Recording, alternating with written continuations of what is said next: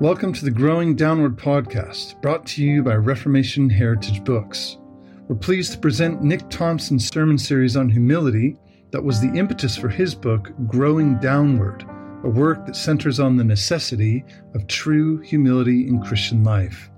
Thanks for listening, and be sure to get a copy of Growing Downward at heritagebooks.org, and also make sure to visit growingdownward.com, where you will find information including interviews, study guides, and more. You have your Bibles with you. I invite you to open to 2 Kings chapter 5. We'll be looking this morning at verses 1 through 14 of 2 Kings 5. Hear now God's inspired word.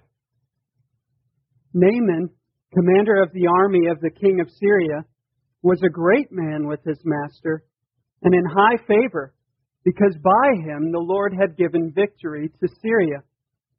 He was a mighty man of valor, but he was a leper. Now the Syrians, on one of their raids, had carried off a little girl from the land of Israel, and she worked in the service of Naaman's wife.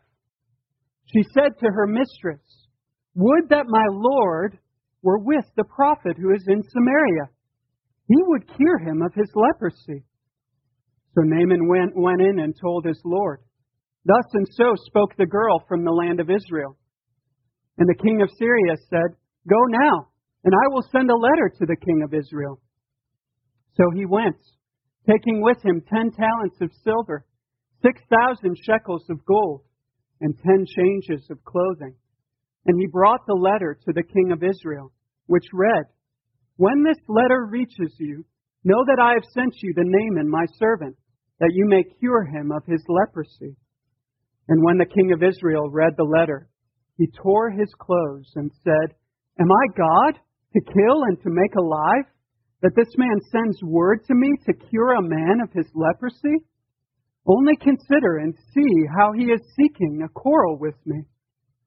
But when Elisha, the man of God, heard that the king of Israel had torn his clothes, he sent to the king, saying, "Why have you torn your clothes? Let him come now to me, that he may know that there is a prophet in Israel." So Naaman came with his horses and chariots and stood at the door of Elisha's house.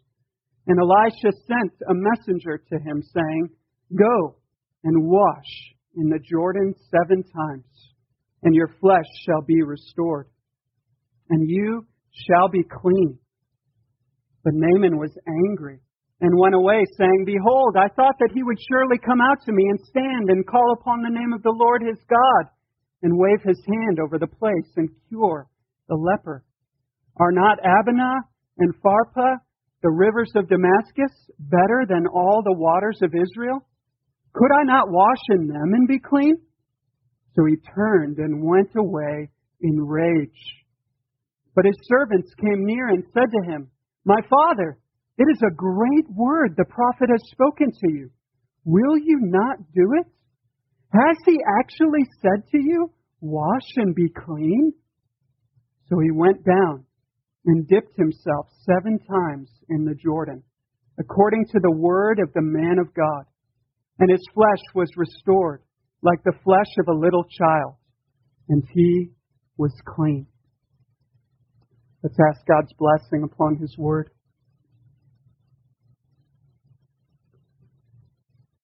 Oh, great God, we thank you so much for the Scriptures. We thank you that you have given us a lamp to shine upon our path in this dark world, a lamp to show us the way for sinners like us to be cleansed, to be forgiven, to be washed clean of our sins. And Lord, we pray as we would come to this great story this morning, that you would open our eyes to the truths that you would have us to see. Lord, we pray specifically for the children here this morning, that this familiar story would be driven home to their minds and their hearts in a fresh and new way, and that you would set Jesus Christ before them, that they might receive him and know him as Savior and as King. It's in His name that we pray these things. Amen. Jonathan Edwards has oftentimes been referred to as one of, or the greatest thinker that America has ever produced. He had a giant intellect, but by God's grace, he also had a giant heart. And one of the most striking things to me when I look at Edwards' life and his ministry is not his study habits, not his philosophical treatises, but actually his preaching to children. It was his occasional practice to preach a sermon every year or so that was specifically directed at the children in his congregation. And I love to think of that. I love to think of this man. This is the man who wrote things like the freedom of the will. It's a philosophical treatise that is just short of incomprehensible to the average college graduate. Okay? This is the man who writes things like that, and I love to think of him in his study exerting all of his powers to communicate the great truths of the Bible to little ones. Just such a beautiful picture to me. So this morning, I do not in any way claim to have the intellect of Edwards, but I intend to do what Edwards would often do in his own church. The sermon this morning is directed at the children here, directed at those who are 12 years and younger. Now, that does not mean that if you're 13 or 47 or 83 that you can just zone out from this point forward. But I think that it is good and it is right for us to remember that the preaching of the Word is not just for adults. It's for children as well. And kids, God is speaking to you Sunday after Sunday through the preaching of His Word. He's speaking to you no less than He's speaking to your parents. And I want you to know that. I want you to treasure that. We just saw this morning in the sacrament of baptism that we are in need of cleansing. All of us are unclean, and we have no ability to cleanse ourselves. We are unclean in our sin, and we have no ability to stand before the perfectly clean and holy God. Only Jesus can wash away our filth. Only He can cleanse us of our stains. That's what God was telling us in baptism, and that's what God is telling us here in this story in 2 Kings chapter 5. He's wanting us to see that He has made provision for cleansing, but it's not found in us. It's found in another. There's 3 lessons that God is teaching Naaman here, and that God is also teaching us that we need to see this morning. And the first lesson is this, that you and I, we are unclean. We're unclean. We're told a number of things about Naaman here at the beginning of this chapter. We're told that he was the commander of the army of the king of Syria, that he was a great man with his master, and in high favor, because by him the Lord had given victory to Syria. We're told that he was a mighty man of valor. In other words, what the writer of 2 Kings is wanting us to know is that Naaman was really big stuff. He was a really big deal. He had great position as the king's right-hand warrior. He had great fame because warriors in those days would have been celebrities. He had great riches, as we'll see later on in the story. And he had great success. He had led Syria into victory after victory after victory. Naaman would have been on the front of newspapers. He would have been a regular guest on all the famous talk shows. He would have been one of the guys that as you're walking through the checkout at the supermarket, you see on the magazine racks, on the front covers of magazines. He was famous. He was wealthy. He had power and position. That's who Naaman was. He had everything the world could offer. And at one time, he was actually quite satisfied with all of that. If you would have come to Naaman and asked him if he was satisfied, he probably would have responded something like, yes, I've achieved everything I've sought out to and more. But one day something happens to Naaman.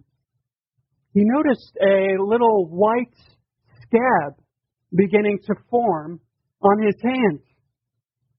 And as the days passed, that scab grew and grew and grew until Naaman looked like a ghost. He was covered in a skin disease. He had become a leper. He had become unclean. You see that in verse 1. It says, he was a mighty man of valor, but he was a leper. Now, leprosy had many forms in those days, but one thing in common with all of them is that it was a deadly disease, and it was incurable. Naaman had prayed to his god, Ramon. He had cried out to this idol for deliverance, and it hadn't come. He had probably gone to all the doctors in Syria seeking a cure. He had tried special diets and special lotions. He had tried everything that he could think of, and nothing worked. Nothing healed him. But there was this little girl, a little girl in Naaman's house. She was actually a slave, a servant of Naaman's wife. And what had happened is that Syria and the Israelites, God's people, were enemies. And in one of their battles with one another, Syria had gotten the upper hand. Syria had won. And in the process of doing that, they had taken a bunch of stuff from Israel. And one of the things they took was this little girl. She was taken from her family. She was taken from everything she loved, everything she knew, and she was brought into a foreign land, and she was forced to be a slave of Naaman, to serve Naaman's wife. Imagine how hard that would be. To be taken from your mom and dad, to be taken from your school, to be taken from your church, all of that, and now suddenly you're in a foreign land, enslaved to a family that you don't even know. What's remarkable about this little girl is that she shows no sign of being bitter over this. She shows that she knows God. She knows the God of Israel. She shows that she's trusting in the word of this God and in the gracious provision that this God has made. And so she looks at Naaman with his leprosy as she's serving in his home, and she longs for him to be healed. She doesn't say, oh, ha, now Naaman's getting what he deserves because he kidnapped me. She longs to see her master made well. And so one day she's talking to Naaman's wife, and she gently suggests this, verse 3, would that my Lord were with the prophet who is in Samaria. He would cure him of his leprosy. Now, ordinarily, a Syrian would never think of going to Israel for healing. That was unthinkable. Israel and the Syrians were enemies. I'm not going to go to the Israelites to be healed. No way. But Naaman is desperate. He is desperate, and he begins to consider perhaps what this little servant girl is saying is true. He knew he was unclean.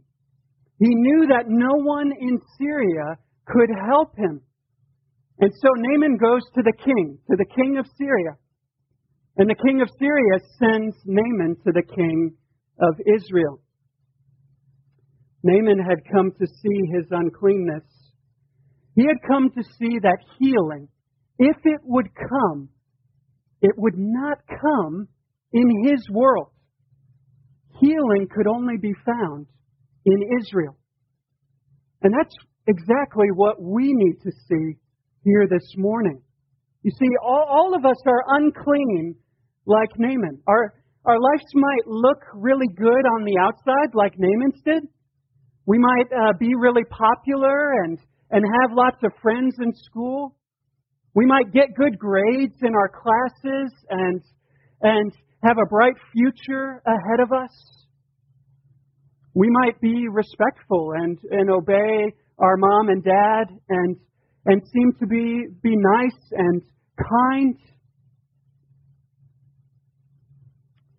But like Naaman, we all have a great problem. We are spiritual lepers. We have a disease in our souls, and there's nothing in this world that can heal us from it. And kids, do you know what that disease is? Do you know what that leprosy is called? It's called sin. Sin. Sin is going our own way. Sin is living for ourselves. Sin is rejecting God and His law. And sin is like Naaman's leprosy. It consumes us without any hope of healing. We need to see our uncleanness like Naaman did. We need to see that there is nothing in this world that can free us from it, but that there is one in Israel who can. Naaman saw this. But at this point in the story, Naaman's not really seeing clearly. There's still more lessons that he needs to be taught. And so as he journeys to Israel in search of healing, in search of a cure, he's owned the fact that he's unclean. God has another lesson for him and for us. And that's this, lesson number 2. You and I, we cannot buy cleansing. Naaman approached Israel with an official letter from the king of Syria. He had a letter from the king, and not only that, but we're told that he brought with him, verse 5, 10 talents of silver. That's 750 pounds of silver. It's a lot of silver. 6,000 shekels of gold. And 10 changes of clothes. Naaman was a very rich man, and he was determined to pay whatever price he had to be healed. Hundreds of pounds of gold and silver, the finest wardrobe imaginable, and an order from the king. He was determined not to be denied. He must be cured. And so with pomp and with glory, Naaman comes. He comes before the throne of the king of Israel. And the letter is read, the letter from the king of Syria. It's read to the king of Israel. And it says, verse 6, when this letter reaches you, know that I have sent to you Naaman, my servant, that you may cure him of his leprosy. Now, how should the king have responded to this? Well, he should have responded just like the little servant girl did. Remember what the servant girl did when she saw Naaman in his hopeless condition? She pointed him to the one who alone could heal Naaman of his disease. But instead, what the king does is he looks to himself.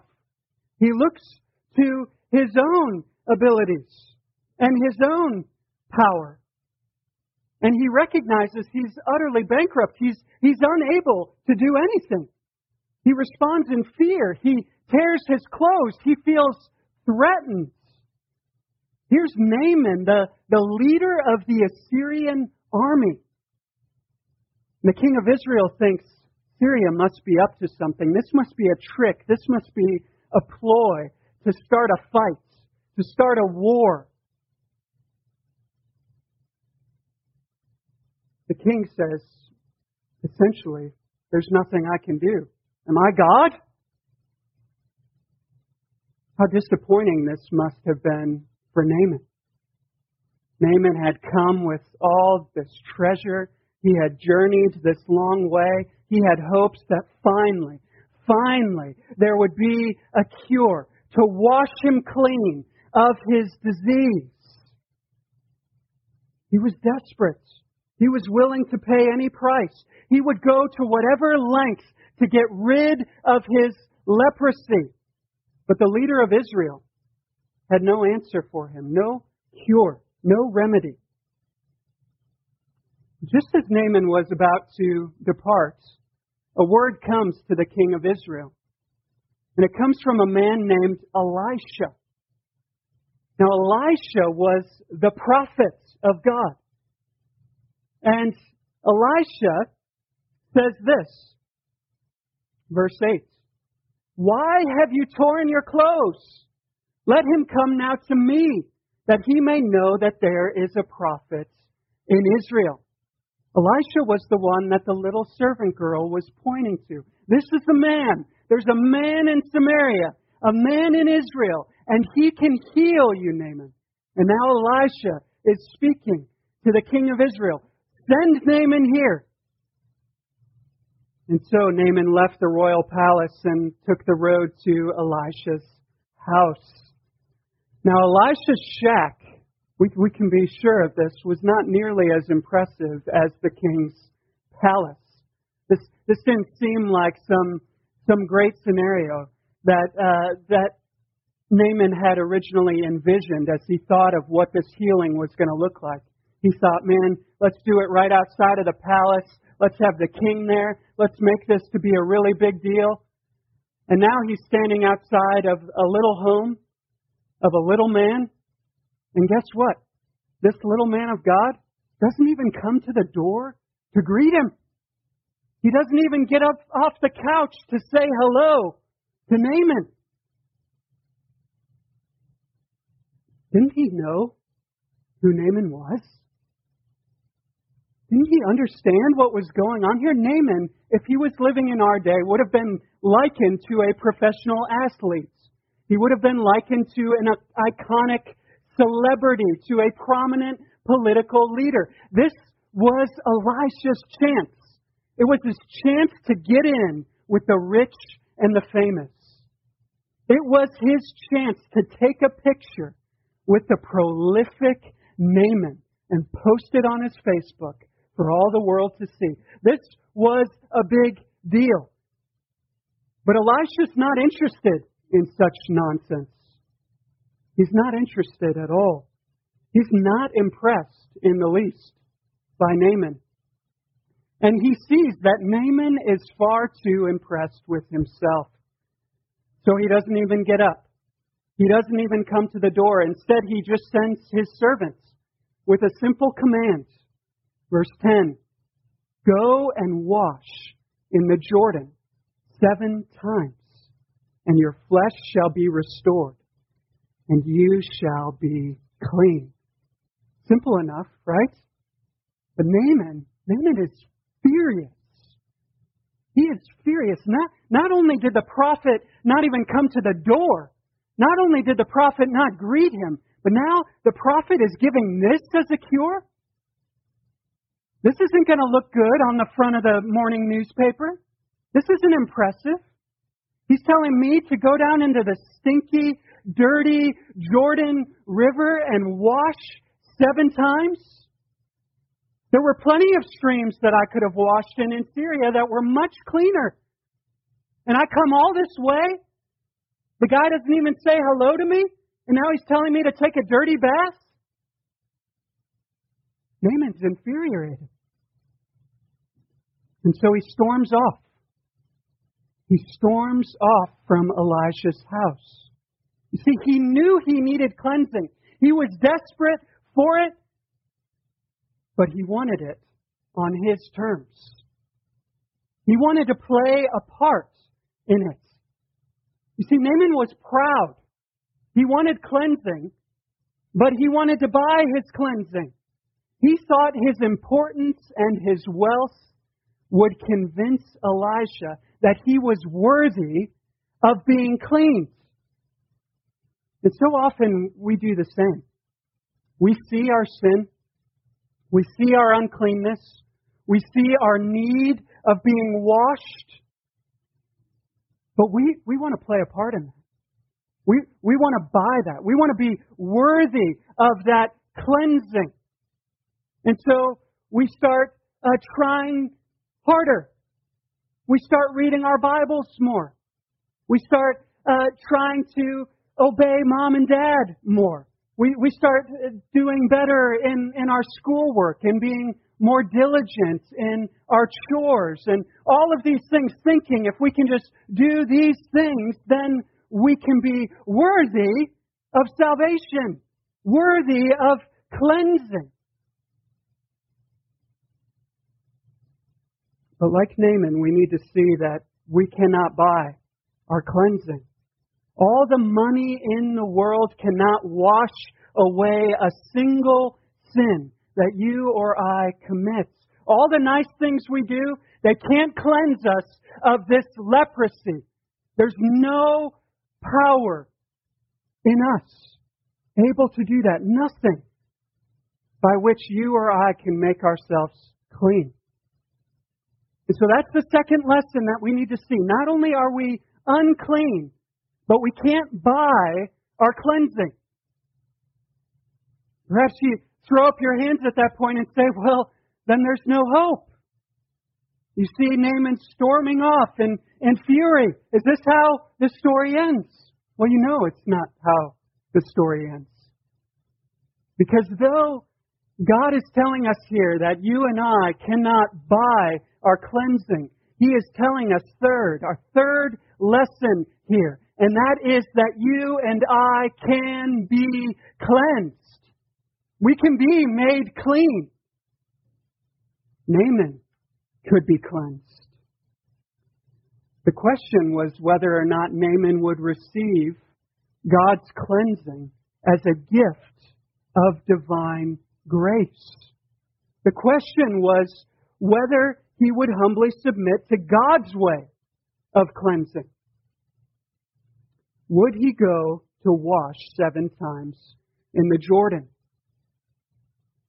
He had stormed off in rage, but his servants knew better.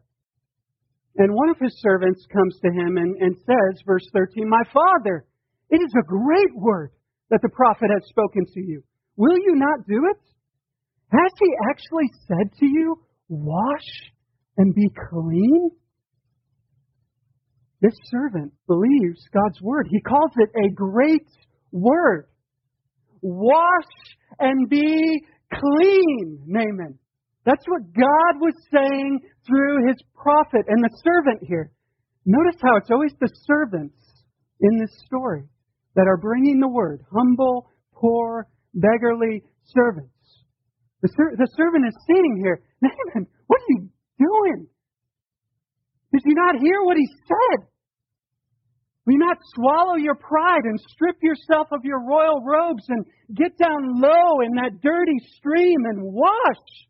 He said, wash and be clean. It's simple. It's amazing. It's a great word. Will you not heed it?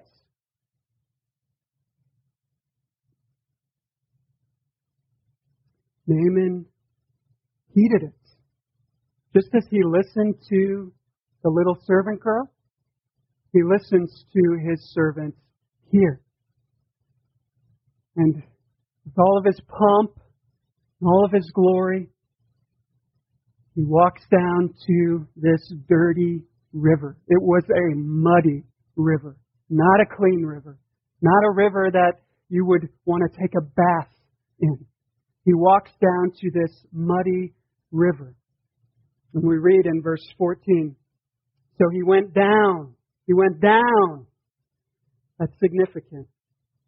And dipped himself 7 times in the Jordan, according to the word of the man of God. and his flesh was restored like the flesh of a little child, and he was clean.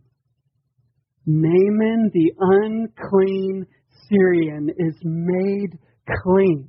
He's made clean. The incurable skin disease is cured. The leprosy is gone. Naaman's skin is now as smooth as a baby's. This is amazing. And it's all because he humbly obeyed God's word through Elijah. He finally recognized he couldn't buy his cleansing. He finally recognized there was nothing he could do to contribute to his salvation. He finally was willing to humble himself, to cast off his pride, to leave his gold and silver, his chariots and horses, his servants, his royal robes, to strip it all off and to get down low in the muddy Jordan River and wash at the command of God. What we need to see this morning, we need to see Naaman washing in a muddy river. Okay? You got that picture in your head? Great, awesome, leprous Naaman getting down low in a muddy river. Here's what God is telling us in this story. Naaman washed and was cleansed through a muddy river. We this morning can be washed and cleansed through a bloody river. A bloody river. What can wash away my sins? Nothing but the blood of Jesus. There is no other way for our sins to be removed. Only the blood of the Lamb of God. Only He can make us clean. Only the blood of Jesus can save you. That's what was pictured in the baptism this morning. That's what God is here telling us in His Word. Only Jesus, through His bloody death, can save us from our sins. God in the gospel is saying this. He's saying this to each one of us this morning. I have made provision for your uncleanness. I have made provision for you. But like Naaman, you need to cast off your pride, your arrogance. You need to forget about your works. You need to forget about those things that you think make you worthy of this cleansing. And you need to come as a poor, weak, lowly beggar. You need to come to the fount for sin and uncleanness. Come, wash, and be clean. That's God's message in the gospel. Come to Jesus. Come to the fount. Wash, and be clean. The question this morning is, will you do it? Will you do it? Or will you storm off in rage like Naaman originally did? No way. I'm not getting down that low. No way. I can do this myself. I'm doing all right. I go to church. I read my Bible. I don't need that. Will you plunge yourself beneath the fount of blood in desperation as Naaman plunged himself into the muddy Jordan River? Will you say with Naaman, I can't buy my forgiveness. I can't earn it by going to church. I can't earn it by being a better person. Only Jesus can cleanse me. Only He can. You can be made clean today. That is what God is saying in His Word. You. But we can be made clean today. But we must forget about our horses and chariots. We must forget about our silver and gold. We must forget about all our accomplishments and all of the impressive things about us. We must push them to the side and say, I'm a leper. I'm a leper and I need God. I need God in Jesus to cleanse me. We must throw ourselves upon the blood and righteousness of Jesus Christ alone. That's what God is telling us here. And may He work in our hearts. Children, may He work in all of your hearts. That would be a living reality. That we would trust solely and completely in Him for cleansing and salvation. Let's pray. Lord, what a wonderful picture You have given us here in Naaman. We see ourselves in him, Lord, so puffed up with ourselves. And in many ways, Lord, we look okay on the outside. But Lord, we confess this morning before Your word that we by nature are unclean. We're spiritual lepers. And there's nothing in this world that can cleanse us.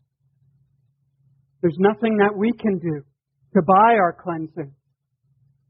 Only You can cleanse us. Lord, we thank You that You have provided a way, that You have provided a river of blood in which sinners can be plunged, in which sinners like us can be washed. Lord, we pray this morning that You would help us by faith to plunge ourselves beneath these waters, to know this cleansing, to know this pardon, to know this forgiveness. Lord, we pray that for all the kids here this morning. Lord, it is such a privilege to be born in a Christian home, such a privilege to be brought up in the church, brought up in the covenant community. But Lord, we know that that is not enough. We know, Lord, that we and our children are born in sin and we need to be washed. And so we pray for our kids, God, that You would work faith in them, that like Naaman, they would put off their pride and that they would come to Jesus for salvation. We ask all of this, Lord, in His most holy and precious name. Amen.